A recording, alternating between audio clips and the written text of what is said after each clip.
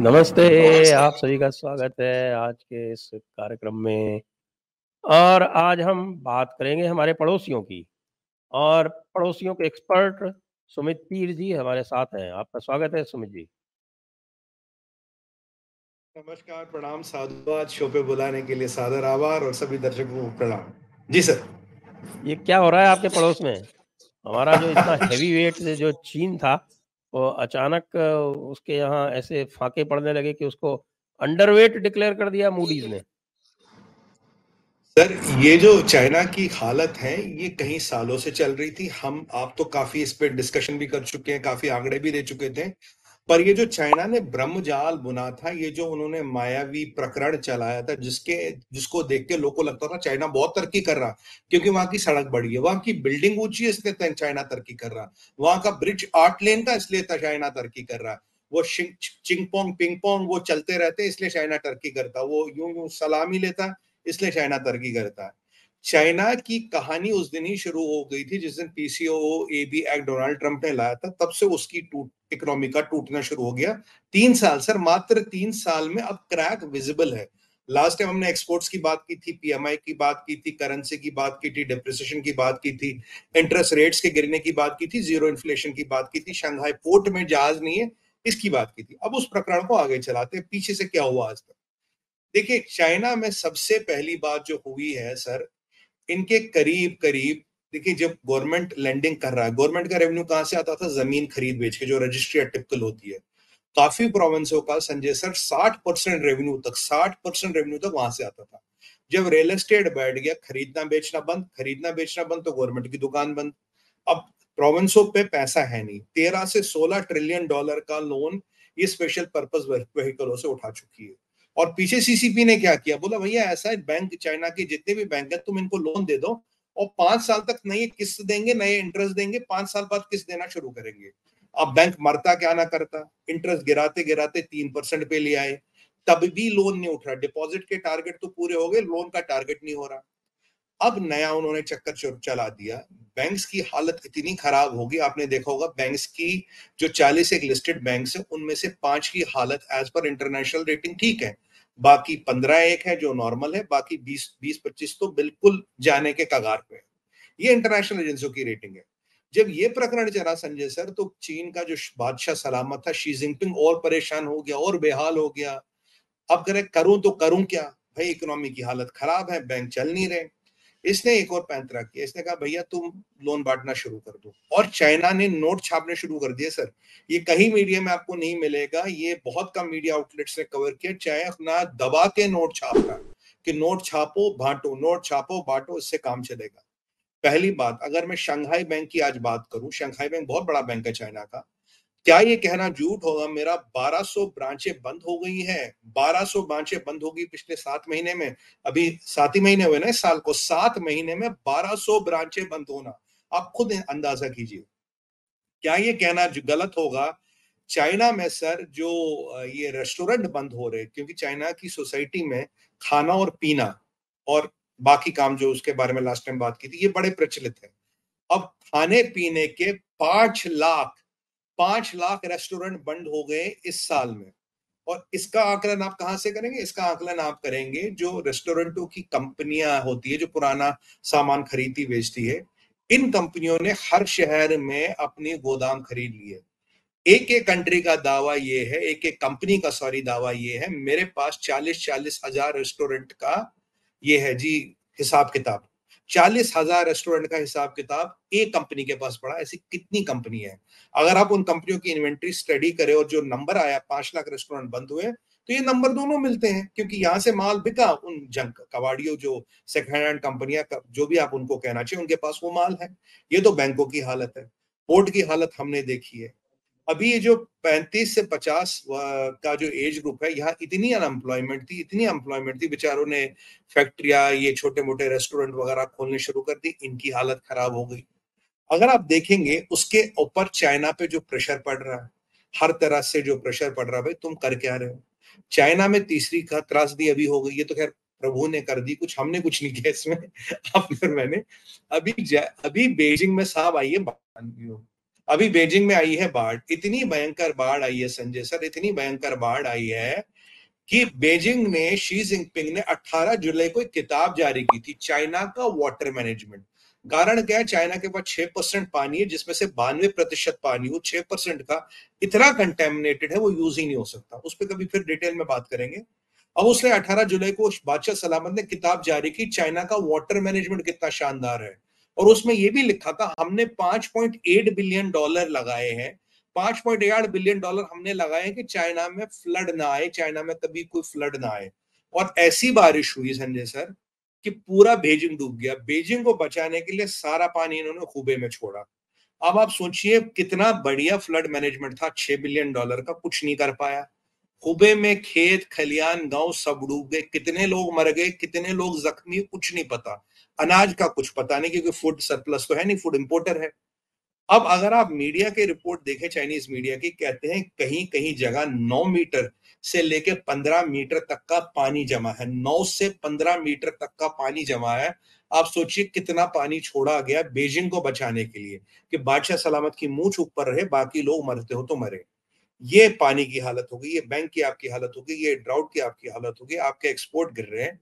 और उस पे आपका ये जो रॉकेट फोर्स है, इसका सारा कच्चा चिट्ठा अमेरिका के पास चला गया। अब इसीलिए जो इनका विदेश मंत्री इधर उधर घूम रहा, भाई हमसे व्यापार कर लो, हमसे बिजनेस कर लो, चिप की टेक्नोलॉजी तुम्हारे यहाँ आएगी नहीं, चिप मैन्युफैक्चरिंग का इक्विपमेंट पे तुम पे प्रतिबंध लग गया, और नई नई चीजों पे तुम पे प्रतिबंध लगाने चालू कर दिए। हुआवे का आप बैलेंस शीट देखे, ZT का बैलेंस शीट देखे, किसी का भी बैलेंस शीट देखे, वो खत्म। और अब एक और चीज सामने आई है, इनके यहाँ सर ये रिटेल चेन्स है, फूड चेन्स होती है। सेंडोंग है एक सबसे बड़ी, जिसने केयरफोर को टेक ओवर किया था, या इनके यहाँ वो एवर लाइफ है, रेन ग्रुप है, ये कुछ थोड़े बड़े बड़े नाम है। रेन ग्रुप ने अपने आप को दिवालिया घोषित कर दिया, खत्म। अब ये जो एवर लाइफ है, इसकी अगर आप देखें 2015-16 में इसकी वैल्यूएशन थी 250 बिलियन युआन, आज इसकी वैल्यूएशन 20 बिलियन युआन है, बाकी खत्म। ये जो शेंडोंग ग्रुप है, इसके जबकि रिलेशन भी है शी जिनपिंग की फैमिली के साथ, तब भी इसकी हालत बहुत खराब है। इसने केयरफोर को टेक ओवर किया और केयरफोर का बिजनेस ही चौपट कर दिया। 70% से ज्यादा रिटेल चेन जो है संजय सर, उनकी हालत खराब है। तो यहाँ रियल एस्टेट की हालत खराब, यहाँ बैंक की हालत खराब, यहाँ एयरपोर्ट की हालत खराब, एयरलाइन की हालत खराब, बुलेट ट्रेन की खराब, एक्सपोर्ट खराब, फ्लड, पहले ड्रॉट, खाना है नहीं, बैंकों में पैसा नहीं, 1200 ब्रांचें बंद हो गई, 5 लाख रेस्टोरेंट बंद हो गए, और आपकी 70% चेनें आपकी घाटे में चल रही है। उनकी वैल्यूएशन का मैंने आपको अंदाजा दिया कितने उड़ गए। इवन मल्टीनेशनल वहां से छोड़ छोड़ के भाग रहे, केयरफोर को तो टेक ओवर करना पड़ा। अब सीसीपी ने क्या कर दिया, बादशाह सलामत ने बोला स्टेट गवर्नमेंटों को तुम इनमें पैसा लगाओ। अब स्टेट गवर्नमेंट पैसा कहां से लाएगा? प्रोविंस की गवर्नमेंट, वो फिर बैंक से ले रही है। और सर ये मैं आपको बता रहा हूं, आज मैं प्रेडिक्ट कर रहा हूं आपके चैनल पे, बहुत जल्दी, वो दिन दूर नहीं है, महीनों की बात है, आपको चाइना के बैंक फेल होते नजर आएंगे। और अगर चाइना के बैंक फेल होते नजर आए तो खुद समझिए चाइना का क्या होगा, कितनी अनएम्प्लॉयमेंट है। अब ये जो यंग हमारा 15-18 से 24-25 साल का वर्ग है, इसमें तो 18% है। 35 से 50 वाले वर्ग में जाएंगे तो 35, 38, 40% अनएम्प्लॉयमेंट की बातें कर रहे हैं। पैसा है नहीं, रेंट, रियल एस्टेट खत्म है, रियल एस्टेट बिक नहीं रहा, लोगों पे आप उल ये फाइन लगा रहे हैं, उनको अरेस्ट कर रहे हैं, किसी भी छोटी छोटी चीज पे आप अरेस्ट कर रहे हैं। लास्ट टाइम एक किसान था बेचारा, $15 की सब्जी बेच रहा था, $15,000 का फाइन लगाया। एक फार्मर था, उसने 5 पिग्स को स्लॉटर किया, अपने पिग फार्मर था अपने घर में, उस पे $60,000 का फाइन लगा, उसका टोटल माल 15 शायद $2,000 का भी नहीं, $60,000 का फाइन लगाया। और काफी प्रोविंसों ने तो स्कीम निकाली है, आप फाइन एडवांस में जमा करो और आपकी गाड़ियां ट्रकें जाती रहेंगी, हम पैसे काटते रहेंगे। मतलब अगर आप किसी भी पैरामीटर को स्टडी करें इकोनॉमी में, माइक्रो या मैक्रो, तो चाइना की हालत तो बद से बदतर हो रही है। और जो दुनिया के में चाइना के प्रति रेजिलमेंट आ रहा है, तो उससे परिस्थिति और भी खराब है। और अभी ये जो अभी आप देखिए हालत यहाँ है कि ये जो अभी चाइना का वाइस प्रीमियर गया था, सो कॉल्ड सीपेक का 10 साल को बोला शताब्दी या whatever you call it समारोह मनाने पाकिस्तान, उसके सामने बैठ के शहबाज शरीफ कह रहा हमें हिंदुस्तान से रिलेशन अच्छी करनी चाहिए, हमें हिंदुस्तान से रिलेशन अच्छी करनी चाहिए। ये हालत है चाइना की। एक्सपोर्ट कम हो रहे, यूरोप कम हो रहा, सब कम हो रहे। और चाइना में एक और पेच है सर, अगर आप इनकी 10 एक्सपोर्ट डेस्टिनेशंस को स्टडी करें, उनमें से 7 बड़ी डेस्टिनेशंस तो यूएस के एलाइज है। अगर यूएस से ये पंगा लेते हैं, यूएस का मार्केट ही नहीं ठुकेगा बल्कि टॉप 7 मार्केट भी ठुकेंगे। तो जो चाइना का एक्सपोर्ट है ये कहाँ है? आज मैं प्रश्न पूछूंगा, कोई क्या विद 100% अथॉरिटी ये बता सकता है चाइना का फॉरेन एक्सचेंज रिजर्व कितना है? वो जो 3 ट्रिलियन मैंने सुना था जब मैं बचपन में स्कूल जाता था, आज कितना है चाइना का फॉरेन एक्सचेंज रिजर्व? किसी को नहीं पता। क्यों? मैं आपको बताऊं मुझे डाउट क्यों है। चाइना कह रहा है कि मैं युआन में ट्रेडिंग करूंगा, डॉलर में नहीं करूंगा। अगर युआन में ट्रेडिंग करता है, युआन की सप्लाई मार्केट में ज्यादा आएगी, युआन की सप्लाई मार्केट में ज्यादा आएगी तो वो डॉलर के सामने स्ट्रांग होगा। अगर वो डॉलर के सामने स्ट्रांग होगा, जो तुम्हारा गिरता हुआ एक्सपोर्ट है वो और गिरेगा, एक्सपोर्ट और गिरेगा। तो ये कंट्री तभी करती है, अगर आप इसके बैकएंड में जाए, जब आपके पास डॉलर नहीं है, आपके पास डॉलर व्यापार करने के लिए है ही नहीं। और आपका शानदार बीआरआई, मैं कहता हूं उसको बिल्ड एंड, वो बेल्ट एंड रोड नहीं, build and rob initiative, belt and road नहीं, बिल्ड एंड रॉब इनिशिएटिव, उसमें 1.3 ट्रिलियन डॉलर आप फंसा चुके हो। और उसमें आपको करीब करीब 8 ट्रिलियन डॉलर और डालना उसको कंप्लीट करने के लिए। वो पैसा कहां से आएगा? 53 ट्रिलियन डॉलर का आपका क्यूमुलेटिव डेट है, प्रोविंसों का डेट है। आप संजय सर, आज अगर हम आकलन करें तो चीज ये निकल के आती कि चाइना में चल क्या रहा है।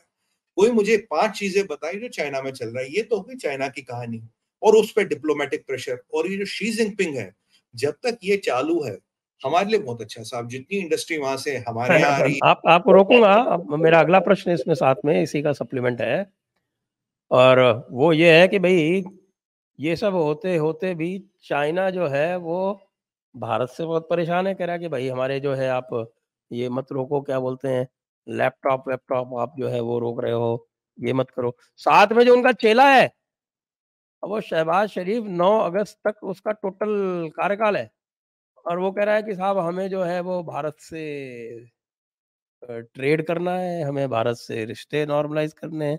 अभी साल भर से क्या कर रहा था, अचानक जब उसका टर्म खत्म हो रहा है तब याद आ रही है उसको। तो ये क्या है, ये अचानक क्यों ये भारत से सारे के सारे ट्रेड करना चाह रहे हैं हमारे पड़ोसी दोनों? ये कोई सर इनमें देखिए आपस में बातचीत हुई है क्या कि भाई दोनों करो नहीं तो मर जाओगे? सर वो कहते हैं ना, everybody salutes the rising sun. जब आपकी इकोनॉमी का आउटलुक 7-8% के आसपास है, जब आपका व्यापार बढ़ रहा है, जब आप पहले अंडर वेट थे, फिर नॉर्मल वेट थे, अब हेवी वेट आपको घोषित कर गया और चाइना को अंडर वेट घोषित कर दिया गया। ये जो मैंने आपको चाइना के बैंकों की परिस्थिति बनाई, ये बहुत डरावनी परिस्थिति है सर। अगर बैंक फेल हो जाते हैं, देखिए शंघाई बैंक के 1200 ब्रांच बंद हो गए हैं। और मैं बैंक ऑफ चाइना की बात करूं, बैंक ऑफ चाइना में 60% तक का सैलरी कट है। और बड़े लेवलों पे सुनने में आया 80-90% तक का सैलरी कट अनाउंस हो चुका है। 60% तो मैं कह रहा हूं जो अनाउंस हो चुका है। तो अगर ये चाइना के बैंक लुढ़क गए सर, ये कहां से लड़ेंगे, किससे लड़ेंगे? खाने को पैसा नहीं होगा, एटीएम से पैसा नहीं मिलेगा, सारी इकोनॉमी रुक जाएगी। मतलब 1200 ब्रांचें बैंक बंद होना, बैंक की कोई छोटी बात नहीं है 7 महीने में। ये तो एक बैंक का डाटा, बाकियों की कहां कहानी है? 60% सैलरी कट, 90% तक सैलरी कट, ये तो इनकी ये कहानी। अब इसका हमें ये जो अब ये आकलन मिल रहा है, इन्हें पता यार भारत के साथ ट्रेड करना है, क्योंकि भारत का विरोध करते करते सारी इंडस्ट्री भारत जा रही, एक एक कारखाना भारत जा रहा। अब आप एप्पल की बात देखें संजय सर, हर 4 में से 2025 तक हर 4 में से एक एप्पल फोन यहां बनेगा। आईपैड की मैन्युफैक्चरिंग वो यहां लाने की सोच रहे हैं, मैक की मैन्युफैक्चरिंग यहां लाने की सोच रहे हैं। जो फॉक्सकॉन में इन्होंने कोविड में पंगा किया था, तमाशा किया था, उसका ट्रेलर तो हमने देखा था, उसकी पिक्चर तो अब खत्म हो रही है ना, एप्पल यहां आ रहा है। तो ये जो इनको दिख रहा है कि चीजें निकल रही है। और फॉरेन एक्सचेंज रिजर्व इनका कितना मुझे नहीं पता, बचा है नहीं बचा है, कितना बचा है, कहीं ये हमसे भी कम तो नहीं आ गया, मुझे नहीं पता, कुछ भी हो सकता है चाइना में। और ये जो पाकिस्तान था, देखिए जो, अब ये तो रखेल है ना चाइना की, अब जो रखने वाला कहेगा वो रखेल करेगी, तो उसके पास ऑप्शन क्या है? यहाँ शहबाज शरीफ की दुकान 9 तारीख को बंद हो रही है। अब उसके रखेल के पास ऑप्शन होते अब नहीं ना सर। आपने इमरान खान को अरेस्ट और कर लिया। हाँ, इसके बारे में बात करेंगे सर। और एक और इंटरेस्टिंग आंकड़ा दूंगा आज आपको सर, यहाँ पे देखिए, अब जो चाइना ने बोल दिया भाई मेरे पास पैसे वैसे है नहीं, मैं अपने, मेरा पाला नहीं पड़ रहा, मैं तुझ पे क्या खर्च करूं। सीपक विपक में वो गए थे, बाप बोल, यहाँ मेरी मतलब जो सुई है ना दिमाग की, यहाँ घूमी यार, ये चाइना का वाइस प्रीमियर बैठा है, ये शहबाज शरीफ बैठ रहा, मना रहे हो सीपक, मना रहे हो तुम सीपक, और कह रहे भारत से रिश्ते सुधारो। मतलब क्या चल रहा है ये भाई? क्या मतलब तुम्हारी खिचड़ी क्या पक रही है? और तुम्हारी हीना रबानी खार करिए, India is the darling of west, और पाकिस्तान के कुछ जर्नलिस्ट कह रहे हैं India is the darling of the world. तो ये जो सारे इंडिया की तारीफें कर रहे हैं, सारी इंडिया के पीछे लग गए हैं, क्या तुम्हें इंडिया से डर लग रहा है? बिल्कुल लग रहा है। क्या तुम इंडिया से घबराए हो? बिल्कुल घबराए हो। इंडिया की इकोनॉमिक पावर से, इंडिया की मिलिट्री पावर से, इंडिया की डिप्लोमेटिक पावर से, इंडिया के स्ट्रेटेजिक अलायंसों से तुम घबराए हो। भाई चाइना, तेरे पास तो एक ही चीज थी ना कि मैं चीप मंडी हूं, लेबर देती हूँ, यहाँ पे सस्ते में चीजें बनती है। अब हमारी मीडियन एज 28 साल है, तुम्हारी मीडियन एज लगभग लगभग 42 साल पहुंच गई। 10 सालों में तुम 50 साल पहुंच चुके, तुम्हारी आबादी घट रही है। हमारे पास 800 मिलियन यूथ है, हमारे पास 70 साल तक डेमोग्राफिक डिविडेंड रहेगा, तुम्हारे पास रहेगा नहीं। $86 बिलियन का एफडीआई आया हमारे यहाँ लास्ट ईयर, तुम्हारे पास कितना है ये बताओ। स्टार्टअप्स में सबसे ज्यादा पैसा हमारे पास आया, तुम्हारे पास कितना है ये बताओ। मतलब जो मैं बड़े बड़े आंकड़ों की बात कर रहा हूँ। अब पाकिस्तान की तो खैर औकात ही नहीं हो, तो बेचारा जो उसको बोलेंगे जैसे बोलेंगे करने को। अब शहबाज शरीफ सोच रहा है यार मैं जाते जाते अपने नंबर कमा लूं, कल को मेरे भाईजान कुर्सी पे बैठेंगे, मैं बोलूंगा मैंने अपने टाइम में इंडिया के साथ रिश्ते सुधारने की कोशिश की थी, मैंने ये किया, मैंने वो किया। और किया कुछ नहीं। जब जब तक ये कहते हैं ना 900 चूहे खा के बिल्ली हज को चली, जब तक ये कुर्सी पे होते संजय सर, ये कुछ नहीं करते, तब तक ये ठंड पाते। जब ये कुर्सी से उतर जाते हैं तब इनको सारा याद आता, तब इनको याद आता हमें ये भी करना चाहिए, हमें वो भी करना चाहिए, इंडिया से रिश्ते सुधारने चाहिए। क्यों? इंडिया के पास पैसा है। क्यों? इंडिया के पास इकोनॉमी है, इंडिया के पास रॉ मटेरियल है, हम सेमीकंडक्टर में आगे चल रहे हैं, हम आईटी में आगे चल रहे हैं, हम हर क्षेत्र में आगे चल रहे हैं, सोलर में आगे चल रहे हैं, फार्मा में आगे चल रहे हैं। ये सोच रहे हैं कि यार कुछ अलतकिया वलतकिया कलाम करके इन हिंदुओं से, हिंदुस्तान से उनकी संपन्नता छीन लो। देखिए अब वो जमाना तो है नहीं कि घोड़े पे बैठ के आएंगे गजनी और गोरी और यहाँ जो करना कर लेंगे, वो तो अब इन्हें समझ आ गया होगा नहीं। अब ये जो डिस्पोजेबल जहादी बेचते थे उनसे भी कुछ नहीं हो रहा, ये जो बैट टीमें वगैरह भेज रहे थे उनसे भी कुछ नहीं हो रहा। अब एक ही वेपन बचा है इनके पास, अलतकिया अलतकिया अलतकिया। अलतकिया बोलो पैसे उठाओ, अलतकिया बोलो पैसे उठाओ।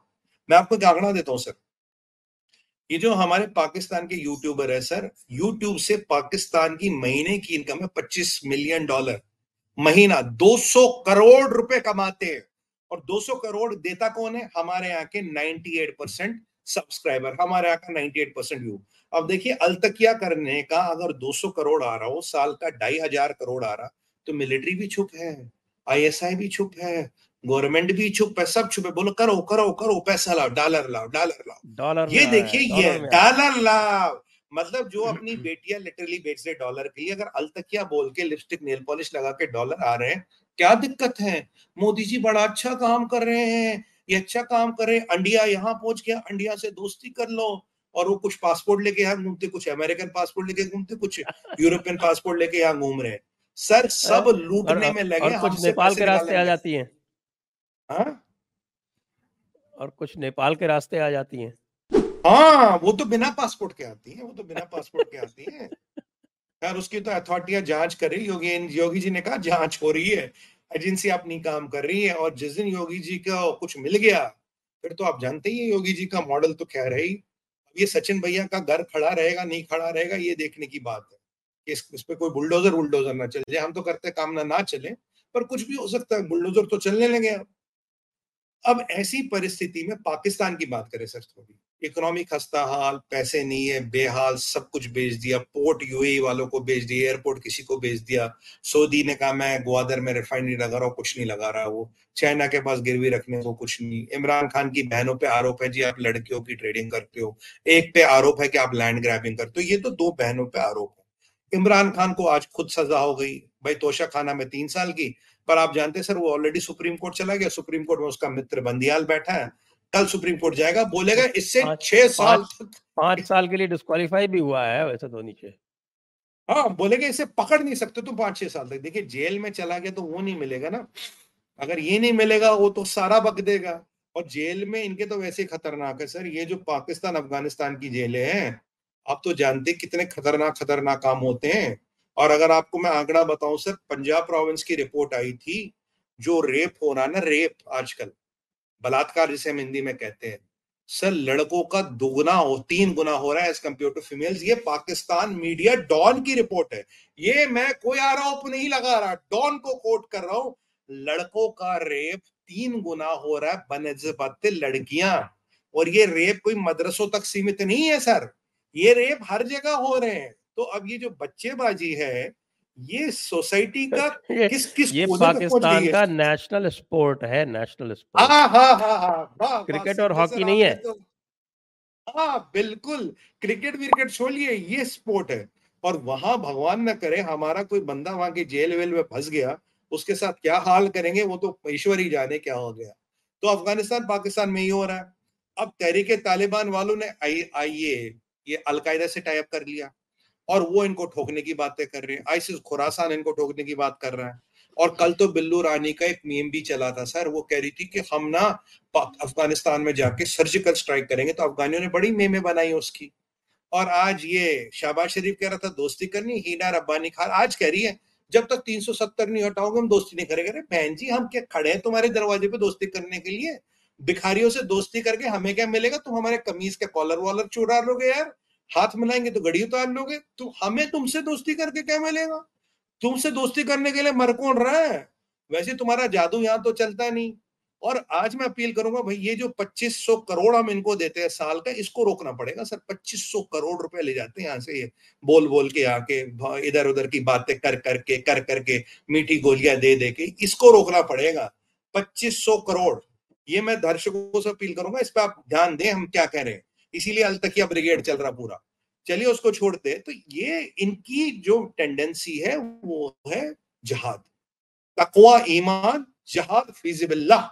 यही तो इनका आर्मी का मोटो है जिहाद, ना। अब तो मैं भी सीख गया जिहाद सर। फी सबीलिल्लाह। बिल्लाह, हाँ। अब आप जैसा तो नहीं बोल पाऊंगा, आसपास में बोल लेता हूँ। तो मतलब बोलिए, फॉर बोलिए द फॉर जिहाद। द खुदा। मैं आपको सिखाता हूँ। बोलिए जिहाद, फिर बोलिए फी। फी, जिहाद, फिर बोलिए फी, फी, फिर बोलिए सबील। सभी, सबील, सबील, फी सबिल्लाह, या सबील, गॉट फिर इट। बोलिए अल्लाह। हाँ, जिहाद फी मतलब सबील अल्लाह। ला, यानी कि we believe in Allah and jihad in the name of Allah. तो we jihad in believe the in cause Allah. Of Allah, jihad in the हाँ, cause of Allah. Cause of Allah, मतलब जहां आर्मी का motive ही है जहाद, जहां army का slogan ही है जहाद, तो वहां और क्या अपेक्षा करते हैं आप? किराए के टट्टू, जब मैंने कहता हूँ हायर्ड गन कहता हूँ, बाड़े के टट्टू कहता है, इनमें से कौन लोगों को तकलीफ होती है? आप पाकिस्तान को ऐसा क्यों कहते हैं भाई? और क्या कहूं मैं, तुम में और लश्करी तोयबे में फर्क क्या है? और आप पाकिस्तान की विडंबना देखिए, यहां अफगानिस्तान भारत की तारीफ पर आपने गुंदुम भेजे, थैंक यू। भारत से रिलेशन बनाने, थैंक यू। भारत की इन्वेस्टमेंट यहाँ सेफ है, थैंक यू। यहाँ मिडिल ईस्ट से प्रेशर पड़ रहा है इन पे, यहां से सुनने में आया चाइना भी इन पे प्रेशर डाल रहा है, वेस्ट भी प्रेशर डाल रहा है, यूरोप भी प्रेशर डाल रहा है, साउथ अमेरिका, अफ्रीका, हर तरफ से इन पे प्रेशर आ रहा है। और कह रहे भैया तुम्हारी जरूरत क्या है? तुम ये कर क्या रहे हो? तुम तो सिर्फ बच्चे पैदा करने की मशीन हो। 3.6% तुम्हारी फर्टिलिटी रेट है, तुम्हारा होगा क्या? अगर घास खा के भी जिंदा रहोगे, या तो घास भी नहीं बचने की। इस रेट पे बढ़ लोगे तो घास भी नहीं बचेगी पाकिस्तान में। वो भी तो किसी ना किसी को गिरवी रखी है इन्होंने घास। तो अब देखिए ऐसे में इनको लग रहा भारत से डर। उनका मेजर जी, फॉरेन एक्सपोर्ट अर्नर जो है वो गधों का एक्सपोर्ट है। हाँ और सर। गधों की संख्या बढ़ाने के लिए घास को खत्म किए दे रहे हैं। तो घास नहीं बचेगी, वाकई आपकी बात सही है। सर कुत्ते भी एक्सपोर्ट करते हैं, गधे गधे ही नहीं, गधे और कुत्ते दोनों। और गधे के बाल बहुत बड़ा मतलब टेक्निकल काम है, गधे के बाल एक्सपोर्ट करते हैं। अब यहाँ तो परिस्थिति इतनी खराब है इसलिए संजय इस सर। वक्त पूरा जो है थ्रस्ट इसके ऊपर है कि गधे कैसे ज्यादा से ज्यादा पैदा किए जाएं पाकिस्तान में। वैसे कमी है क्या? आप देखिए, कमी तो है नहीं। मैं कह रहा हूँ 25 में से 99% तो वही मानिए, एक आध परसेंट इधर उधर निकालिए, जमा खर्च में जो कहते हैं ना मार्जिन ऑफ एरर, बाकी तो वही है सर। तो और अच्छा, ये बिल्लो पीछे जापान गई थी सर, कह रहा था हमसे मैन पावर ले लो जापान ने कहा जयराम जी की, वापस जाके तो पागल है क्या भैया तू? यहाँ जहादियों को हम यहाँ आने का वीजा देंगे क्या? एक दिन आओगे, अगले दिन जहाज शुरू कर दोगे, भैया हमें नहीं चाहिए। फिर ग्रूमिंग गैंग चलाओगे, फिर यहाँ हमारी लड़कियों के साथ उल्टे सीधे काम करोगे। अभी ग्रीस ने भी जितने पाकिस्तानी थे सबके वीजा कैंसिल कर दिए, बोला चलो निकलो यहां से। अब जो इलीगल है उनका तो खैर कुछ नहीं होगा, जो लीगल थे सबके वीजा कैंसिल कर लिए। मैं तो कह रहा हूं पूरे दुनिया को ग्रीस से सीखना चाहिए संजय सर। अगर ग्रीस ने इन पाकिस्तानियों के वीजा कर लिए, सबको इन पाकिस्तानियों के वीजा कैंसिल करने चाहिए। इनसे खतरनाक जहादी दुनिया में कोई नहीं है।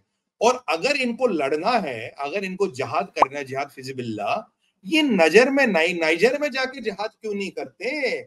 वहां तो सारे इस्लामी लोग हैं, 99% मुसलमान है, वहां की सरकार को पलट दिया गया, वहां के प्रेसिडेंट को हटा दिया गया, इस्लाम खतरे में है, तो आप जाके वहां जिहाद करो।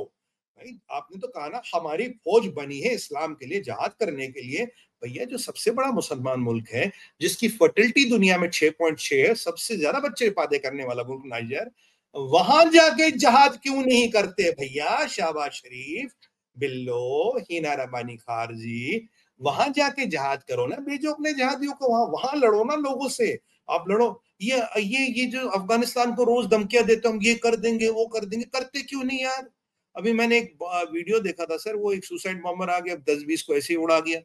मतलब है क्या, हो क्या तुम? जहां जिहाद करने का मौका वहां जिहाद 10-20 करते नहीं, नहीं। 54 मरे उसमें, 54। अरे 54, हाँ हाँ हाँ, नंबर बढ़ गया, नंबर बढ़ गया। मतलब ये मतलब रोज ही मरते हैं सर, कुछ ना कुछ तो वो लोग वहां बाजौर रोज वाली ही बात कर मरते रहे हैं ना, बाजौर में जो हुआ था ब्लास्ट उसकी। हैं। हाँ हाँ हाँ। और उसके अलावा भी मैंने एक देखा था सर, एक सुसाइड बॉम्बर, एक मकान से मैं चल के आता हूँ, आपको कोई एक और रिमोट खबर पर। देता हूँ, एक और खबर देता हूँ। ठीक। आज आपको पता है ना, आज 5 अगस्त है, तो 5 अगस्त का मतलब ठीक। आर्टिकल 370 हटने के आज 4 साल पूरे हो गए। तो आपको पता है 5 अगस्त ठीक। पाकिस्तान में कैसे मनाते हैं? कैसे? यौमे इस्तिसाल। ये क्या होता मतलब है सर? इतनी उर्दू तो मुझे आती नहीं। यौमे इस्तिसाल, यौमे इस्तिसाल यानी day of exploitation. Of whom? Kashmiri. किसकी? यौमे अरे इस्तिसाल मनाया जा रहा है वहां आज। आप सोचिए जरा, अभी 2 दिन पहले कह रहे थे कि हमें रिश्ते नॉर्मलाइज कर रहे हो, आज यौमे इस्तिसाल मना रहे हैं। उसके बाद आज कहते हैं कि तो इंडिया हमको भाव नहीं देता। आप ये देखिए कि अगर आप यूट्यूब चैनल्स पे ध्यान देते हो, तो ये जितनी पाकिस्तानी यूट्यूब चैनल्स हैं, वो सब कह रहा हूं यही सर, रोती रहती हैं कि साहब हम तो करना चाहते हैं और इंडिया हमको भाव नहीं दे रहा। तो क्यों भाव देगा भाई? क्यों माफ देगा? इनके बच्चे पालने का कॉन्ट्रैक्ट ले रखा क्या हमने? तुम 3.6 के रफ्तार से बढ़ो, हम पालेंगे क्या उनको? और एक बात बताएं संजय सर, इनकी मेंटेलिटी क्या? तुम्हें काम वाम तो करना नहीं है, तुम काम करने नहीं चाहते। तुम है कि कोई भी भीख दे दे, कहीं भी भीख दे दे, जिसके पास पैसा उससे ले लो, और सारा पैसा काफिरों से ही लेते हो। यार ये जो तुम्हारे उम्मा वाले लोग हैं, इनसे भी पैसा वैसा मांगो, 57 मुल्क है, कहीं तो कुछ मिल ही जाएगा। काफिरों के पीछे क्यों पड़े? काफिरों का पैसा तो वैसे ही हराम है, तुम्हें तो सूट ही नहीं करेगा, क्यों काफिरों के पीछे पड़े हो? और एक और इनमें एक हम्म। नई नई टेंडेंसी गलत डेवलप गलत हुई है गलत सर। गलत गलत गलत। काफिरों का पैसा हराम बिल्कुल नहीं है। अच्छा, सवाब है। काफिरों का पैसा तो लूटने के लिए बाकायदा उसके क्या बोलते हैं, हुक्म है। आप ये देखिए कि कुरान पाक में एक चैप्टर है, 8वीं सूरा, 8th चैप्टर, उसका नाम है अल अनफाल। अल अनफाल का मतलब होता है कि लूट के माल का बंटवारा। माले गनीमत जिसे कहते हैं कुछ। माल गनीमत जिसको बोलते हैं, उसको अंग्रेजी में जो ट्रांसलेट किया है, जो बड़े बड़े ट्रांसलेटर्स, मैं अपनी तरफ से कुछ नहीं किया, जो जो सबसे सुप्रीम कोर्ट मानता है जो ट्रांसलेशन, वो है अब्दुल्ला यूसुफ अली का। तो अब्दुल्ला यूसुफ अली उसको ट्रांसलेट करता है द स्पॉइल्स ऑफ वॉर। ठीक। English good. इंग्लिश तो माल गनीमत, the spoils of war, war और लूट का माल, ये तीनों एक ही बात। अब इनकी कल परसों और सर हालत थोड़ी टाइट हो गई, मैं आपको बताता हूँ। अब ये परसों तो दोस्ती की बात है, आज हीना कह रही है भाई हम तो जब तक 370 नहीं हटाओगे ना, हम ना किसी से बात नहीं करेंगे। मत कर ले भाई, कोई तेरे लाइन पे खड़े के दरवाजे पे, तेरे बॉयफ्रेंड खड़ा हो, हम थोड़ी खड़े हैं। अब बॉयफ्रेंड कौन है ये मैं नहीं बताऊंगा, वो आप देखिए बॉयफ्रेंड कौन है। अब मैं नहीं बताऊंगा, अच्छा नहीं लगेगा। हमारे दर्शक समझ गए होंगे, कहते ना उम्र की हो सीमा, ना प्यार का हो बंधन। अब इससे बड़ी हिंट मैं दूंगा नहीं, उम्र की ना हो सीमा हो, ना प्यार का हो बंधन। ये प्यार कहे जिसको चाहे मन, इससे ज्यादा नहीं बोलूंगा। जब प्यार करे कोई तब देखे केवल मन। बिल्कुल संजय सर, बिल्कुल। और अब इन्हें डर क्या लग रहा है? राजनाथ जी ने बोल दिया हम पीओके लेंगे, हमारी आर्मी कह रही है हम तैयार हैं। और कल परसों 2-4 दिन पहले हमने एक तेजस का स्क्वाडन जेएंडके में डिप्लॉय कर दिया। इनको पता लगी, बहुत मिर्ची लगी, तेजस आ गया। अबे तुम्हारे पास वो जंग फाइटर अंडर 18 है, JF-17 जंग फाइटर अंडर 18, जिसको तुम कहते हो ये तेजस से सुपीरियर है, ये जिहाद में काम आएगा। अगर हमने तेजस डिप्लॉय कर लिया, तुम तो कह रहे हो JF-17 उससे सुपीरियर एयरक्राफ्ट है, जबकि कहीं नहीं है, तो तुम्हें डर क्यों लग रहा है? अब जब कल निकल रहा है कि कल वहां के जुलूस निकले कश्मीर में, कल परसों भाई पीओके चाहिए, पीओके में जुलूस निकल रहा कि हमें हिंदुस्तान चाहिए, तो इनको डर लग रहा है कि यार ये यहाँ मिलिट्री भी तैयार है, हुकूमत भी तैयार है, और इन्हें डर लग रहा है कि मोदी जी कुछ ऐसा ना कर दे कि एक दिन बोलेंगे भाइयों बहनों मित्रों पीओके हमारा हो गया। तो इनको इस चीज से डर लग रहा है यार, यहाँ आर्मी भी कह रही, डिफेंस भी कह रहा, तैयारी भी हो रही, लोग भी हमारे साथ में नहीं है, जहाद की फैक्ट्री भी खत्म हो गई, ये जहादियों को आजकल खाना पानी भी में नहीं मिल रहा, और जितने जितने कहीं इधर उधर बचे हैं, अब पता नहीं क्या हो रहा है, कोई उनको आके मार रहा है सर, पता नहीं क्या ये प्रकरण चला है, कोई ना कोई आके मार जाता उनको। मुझे बड़ा दुख होता जब ये ऊपर चले जाते हैं। खैर वो तो खैर सरकास्टिकली कह रहा हूँ, इनको मार देता है। अब यहाँ पे अब ये जो इन्होंने जो अब नया प्रोपोगंडा वेपन अपना यूज करना है वो है यूट्यूब। दोस्ती कर लो, ये कर लो, वो कर लो। अगर इस बात के मतलब 200 करोड़ रुपए महीना कमा रहे हैं सर, 200 करोड़ रुपए हमारा बेवकूफ बना बना के ले जा रहे हैं इंडियन ऑडियंस का, इससे बड़ा प्रमाण क्या दूं मैं?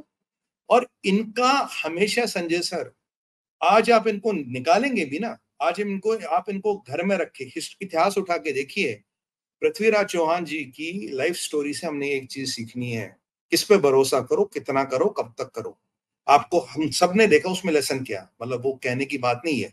आप आज इनको खड़े करेंगे, जिस दिन संजय सर ये खड़े हो गए फिर गजवा हिंद करने आएंगे, फिर गजवाए हिंद करने आएंगे। आज ये जो अलतकिया कर रहे हैं ना इधर उधर टीवी पे आके, इनकी जरा वीडियो देखिए, 4 साल पहले 5 साल पहले क्या बकते थे ये, और आज क्या बक रहे हैं। ये सब इनका, इनकी नजर हमारे पैसे पे, हमारी संपन्नता पे। इन्हें पता सनातनियों का दिल बड़ा है, हिंदुस्तान का दिल बड़ा है, और उस कमजोरी का फायदा उठाना है। इन्हें पता है हिंदुस्तान हर एक को शरण देता है, इतिहास गवाह है हमने शरण दी है, उस चीज का ये फायदा उठाना चाहते हैं। हम तो गरीब है, हम तो कमजोर है, हम तो ये, अरे मैंने बोला था जहाज की फैक्ट्री खोलने को, मियां मिट्टू को 100 कमांडो क्यों दे रखे? कमांडो हल्के कर दो वैसे हल्का हो जाएगा वो, कमांडो हल्को कर दो वैसे हल्का हो जाएगा। सलाउद्दीन को किस बात के कमांडो दे रखे तुमने? उसको कमांडो हल्के कर दो, वो हल्का हो जाएगा। अगर तुम बैगेज काटना चाहो तो इनकी सिक्योरिटी हटा दो, बाकी प्रकृति और प्रकरण खुद ही हल्के हो जाएंगे।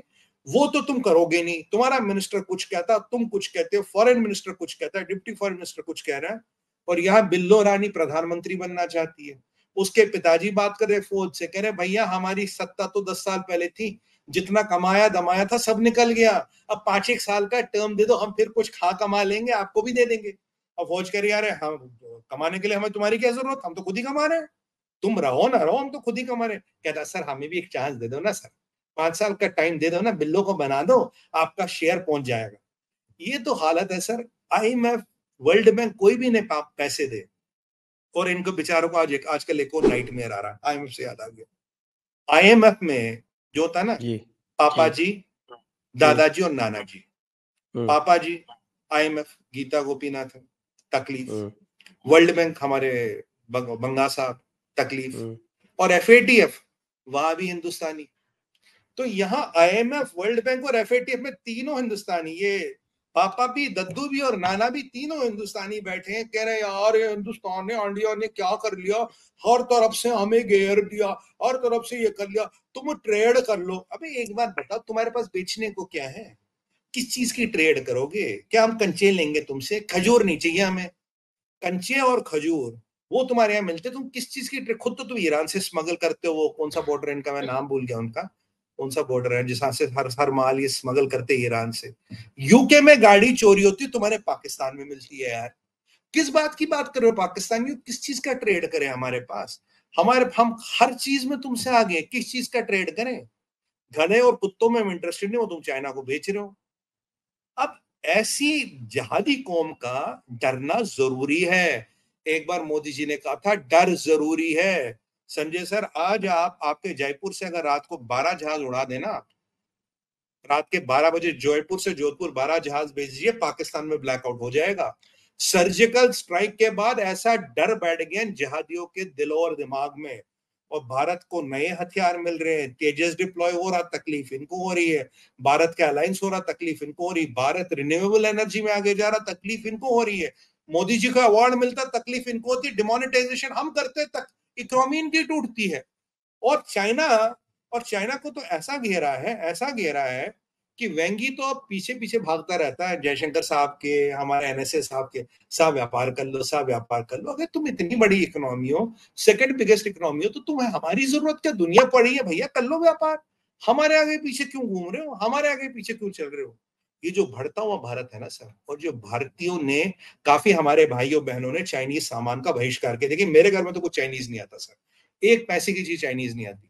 अगर ये हम बहिष्कार चालू रखें, इनकी इकोनॉमी की हम कमर तोड़ सकते हैं, और यही करना पड़ेगा, क्योंकि गलवान का बदला भारतीय फौज ने तो लिया, अब भारत के नागरिकों को इसका बदला लेना। आपको, मेरे को, हमारे भाइयों की शहादत का बदला लेना, वो ऐसा लेना है, इनके प्रोडक्टों का बहिष्कार करके, और इनकी एक एक कलाई खोल के, एक एक कलाई खोलना, इनके एक एक सेक्टर में घुसना, एक एक सेक्टर का डाटा, नंबर, फैक्ट, फिगर के साथ पब्लिक डोमेन में डालना, जिसमें मैं लगा हूं सर, मैं लगा हूं इसी काम में। मैं इनको छोड़ूंगा नहीं। इनके एक एक चीज, शिपिंग क्या, बैंक क्या, रियल एस्टेट क्या, हर एक के नंबर निकाल निकाल के पब्लिक फोरम पे दीजिए, ताकि हमारे भाई, हमारी बहनें इनके डकोसले से बचे रहे, कोई इनके चक्कर में ना फंसे। क्योंकि इनके बैंकों की एलसीएम बहुत दिनों के, बहुत ज्यादा दिन दूर नहीं है, टॉयलेट पेपर बनने वाली है। अगर आपका पैसा चाइना में, निकालिए। अगर आपके एसेट चाइना में, लिक्विडेट कीजिए। क्योंकि यहां क्या हो जाएगा कुछ नहीं पता, ये कब टूटेगा कुछ नहीं पता। और जब तक शी जिनपिंग कुर्सी पे है, वो तब तक वो तब तक इसको तोड़ता ही रहेगा। मैं शुरू से कह रहा हूं, चाइना की दो कमजोरियां, एक उसकी इकोनॉमी और उसका आर्सेनल रिलायबल नहीं है। आप कोई भी मेरा वीडियो उठा के दो ही कमजोरियां बताइए मैंने चाइना की, इकोनॉमी जो इंटरडिपेंडेंट है, और आर्सेनल जो रिलायबल नहीं है। ये सच्चाई है। ये हाइपरसोनिक वाइपरसोनिक की बातें करते हैं, किसने देखा? कहा तुमने परीक्षण किया? किस बैटल हार्डेंड आर्मी हो, कहा तुम्हारे वेपन्स का यूज हुआ? किसने देखा? अगर तुम में इतना दमखम है तो ताइवान से ही बढ़ जाओ। ताइवान से लड़ने में क्यों घबराते हो? हमने ऐसी गुगली चला दी कि तुम्हें तुम्हें अपना विदेश मंत्री गायब करना पड़ा उसकी मिस्ट्रेस के साथ। मतलब विदेश मंत्री गायब हो जाता उसकी मिस्ट्रेस के साथ। ऐसी गुगली, जो भी हमने करना था कर दिया, जो भी अमेरिका को करना था कर दिया। और तुम अपने आप को आर्थिक शक्ति, economic power, world power, technology power, military power कहते हो। मैं इनको एक ही चीज याद दिलाऊं चीनियों को, हमारे यहाँ चीनियों, बात सुनो, हिंदी में कहावत होती है, 100 कुत्ते मिलके भी शेर का शिकार नहीं कर सकते, याद रखना। अब यहाँ शेर कौन है और बॉबो कौन है, ये मुझे कहने की जरूरत नहीं है, तुम समझ जाओगे। और भैया इंटरप्रेटर, जो तू इस वीडियो का ट्रांसलेशन करेगा ना चाइनीज अफसरों के लिए, तो अच्छी तरह से करियो, अच्छी तरह से करियो। मुझे पता तुम्हारे यहाँ बैठे हैं, हर लैंग्वेज के इंटरप्रेटर तुम्हारी एम्बेसी में बैठे हैं। भैया अच्छी तरह से ट्रांसलेट करके समझा दिए इन्हें, ये 100 कुत्ते और शेर का विकल्प, और हमारे कहने का मतलब क्या है। और भारत को ना डराने धमकाने की जरूरत नहीं है। तुम अपनी इकोनॉमी को बचाओ, अपने लोग गालों को खाना दो, जिम्मी चिम्मी अच्छा अच्छा, यानी कि चावल नहीं है, पहले चावल का जुगाड़ करो, दाल ढूंढो, नहीं तो वो भी नहीं मिलेगी। और और आपसे निवेदन है, ये जो भी इंटरप्रेटर साहब सुन रहे हैं, यार अपनी गवर्नमेंट को बोल दो कि एक विज्ञप्ति निकाले, तुम्हारे पास आज के डेट में foreign exchange reserve in USD कितना है। ये एक बहुत बड़ी मिस्ट्री बनी है। इस चीज से तुम डर गए हो ना। तुम्हारा जो सिपाही जाता है ना लद्दाख के ऊपर, उसका स्किन फट जाता है 4-6 दिन में, उस पर इतने ब्रूजेस आ जाते हैं, खून आने लगता है जख्मों से, ऑक्सीजन जनरेटर से सांस लेता है, और वो उसको वापस लाना पड़ता है, तुम उसको इवैक्यूएट करते हो। वो असली फोटोए भी दिखा दो दुनिया को कि हमारी औकात क्या है, हम कहाँ हैं। और कभी मौका लगे तो ये जरूर बताना, गलवान में हमने तुम्हारे कितने मारे थे, और तवांग में कितनी पिटाई की थी तुम्हारी। ये चीजों का आकलन दो। तुम बौखलाए हो भारत से, और जो तो तुम्हारी रखेल है पाकिस्तान, जो तुम सोच रहे हो कि ये भी एक साइड से फ्रंट खोलेगी, ये करेगी वो करेगी, कुछ नहीं करेगी। पाकिस्तान ने दुनिया भर का पैसा हजम किया है, अमेरिका का पैसा, यूरोप का पैसा, वर्ल्ड बैंक का पैसा, एशियन डेवलपमेंट बैंक का पैसा, आईएमएफ का पैसा, अफ्रीकन डेवलपमेंट का, किस किस का पैसा इन्होंने हजम नहीं किया। अबे बेअकल चीनियों, एक चीज तो समझो, तुम्हें क्या गारंटी है तुम्हारा पैसा हजम करके नहीं बैठ जाएगा? जिस दिन पैसा मांगोगे पता क्या होगा, आज प्रेडिक्ट कर रहा हूं, मांग के देख लो इनसे अपना पैसा। इंटरप्रेटर साहब जरा ठीक से समझाना। लास्ट टाइम पैसा मांगा तो तुम्हारे चाइनीज टीचरों को उड़ा दिया। उससे पहले पैसा मांगा तो तुम्हारे 13 इंजीनियरों की जो बस थी उसको किसी ने जहर फिजिबिल्ला कर दिया, वो उतार दी उसमें नाले में, 13 इंजीनियर मर गए। ये पाकिस्तानी बड़े खतरनाक है। जिस दिन पैसे मांगोगे ना, ऐसी अप्रिय घटनाएं तुम्हारे लोग के साथ होगी। तो भैया पैसे वैसे तुम भूल जाओ, अपना राह पकड़ लो, यहाँ कुछ ना होने का। और जो अगर तुम हमारे जो सोचते हो तुम भारत में कुछ करोगे, औकात नहीं है तुम्हारी। भारतीय जो व्यापारी थे, उन्होंने पाकिस्तान जो माल भेजते भी थे, उन्होंने भेजना इसलिए बंद किया कि उन्होंने पैसा देना बंद कर दिया। भाई क्यों देंगे तुमको हम? हाँ? और अब इनकी एलसी की जो कोई कुछ भी गारंटी लेना थोड़ी है ना है। अब वो लेते हैं दुबई के थ्रू। दुबई से, हाँ लो, जो भी दुबई से लो, हमारा हमें बंदा कोई बैठा आपत्ति हुआ है दुबई में, वो कमाता है मजे से। और नहीं। हाँ, जो पहले इनको सीधे ट्रेड में मिल जाता था 1 पैसे में, वो अब मिलता है 4 पैसे में। और बिल्कुल सही। हमारा जो भाई जो भेजता है, वो भी डबल कमा रहा है। बीच में हमारा वो भी कमा रहा है, दुबई वाला भी।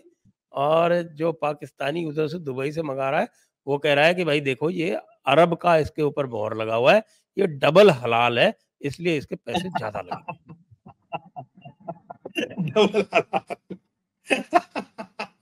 वो डबल सर हलाल बेच के पैसे कमा रहा है। इनके यहाँ तो आटा भी हलाल होता है। अभी आटा को हलाल कैसे करते हैं ये मैं समझा नहीं। ये कोई हलाल कोई गेहूं का सीड आता है क्या, या कोई जेनेटिक उसमें जेनेटिक सीक्वेंस उसकी चेंज करते कि वो हलाल बने? ये प्रकरण कैसे होता है, ये मुझे आज तक समझ नहीं आया। अगर आपको कुछ पता हो सर, ये वो होता कुछ नहीं करते जी, कैसे उस पे हलाल? क्या है, उस पे कलमा पढ़ देते हैं, वो हलाल हो जाता है। अच्छा अच्छा अच्छा। वो जो फूक और थूक का जादू चलता है, कोई फूक कहता है, कोई थूक नहीं, नहीं, कहता है, कुछ भी कहता है, वो पता नहीं वो क्या है। वो उनका जो कलमा है ना, वो पढ़ देते हैं उसके ऊपर, अच्छा, तो ये हलाल हो जाता है। तो तो ये हलाल हो तो इनकी जाता है। कहानी है सर। दोनों दोनों की हालत टाइट है। एक को बर्नॉल भेजना पड़ेगा, एक को बर्नॉल और फेविकॉल भेजना पड़ेगा, कॉम्बिनेशन। मतलब अलग अलग तरह के घाव है, अलग अलग जगह पे है, तो दोनों के काम आएगा।